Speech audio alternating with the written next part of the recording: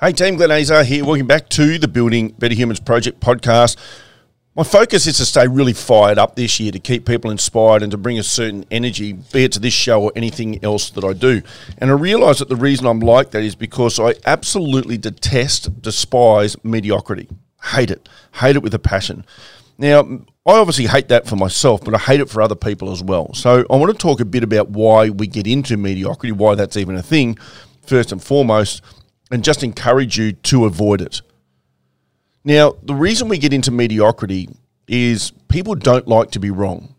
And so whenever you challenge yourself, whenever you decide to do something that's going to potentially fail, people would prefer to tell you it's not going to work. And they're going to be right most of the time.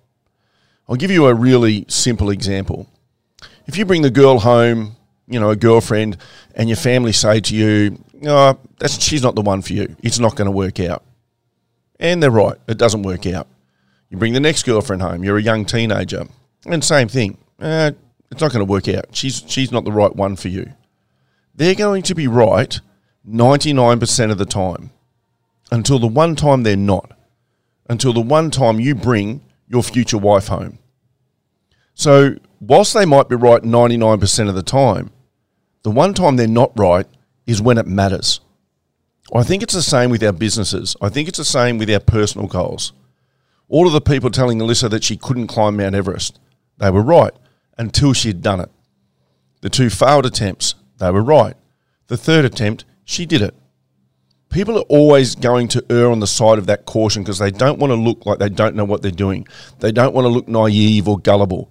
They don't want to believe a thing can be done because 99% of the time they're going to be right until someone ends up doing it. So what I hate is people that are half in, half out, because the chances of you succeeding when you're half in and half out are very, very close to minimal to nil, in my opinion, in my experience. Because when you're half in, half out, as soon as it gets tough, as soon as it really gets tough, you're going to step out. It's the people that are all in that get stuff done. It's the people that are all in that do not accept mediocrity, that are willing to go against the crowd, that are willing to take opportunities and risks, and are willing to bounce from failure to failure without losing enthusiasm. Those are the people that succeed, ultimately.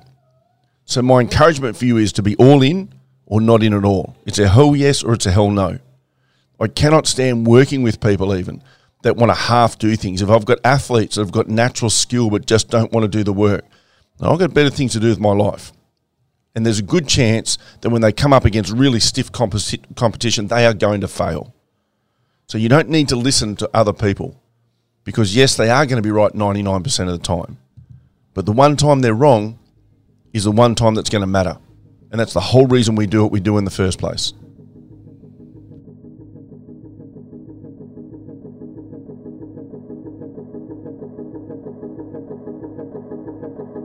Thanks for listening to this episode of the Building Better Humans podcast with your host, Glenn Azar.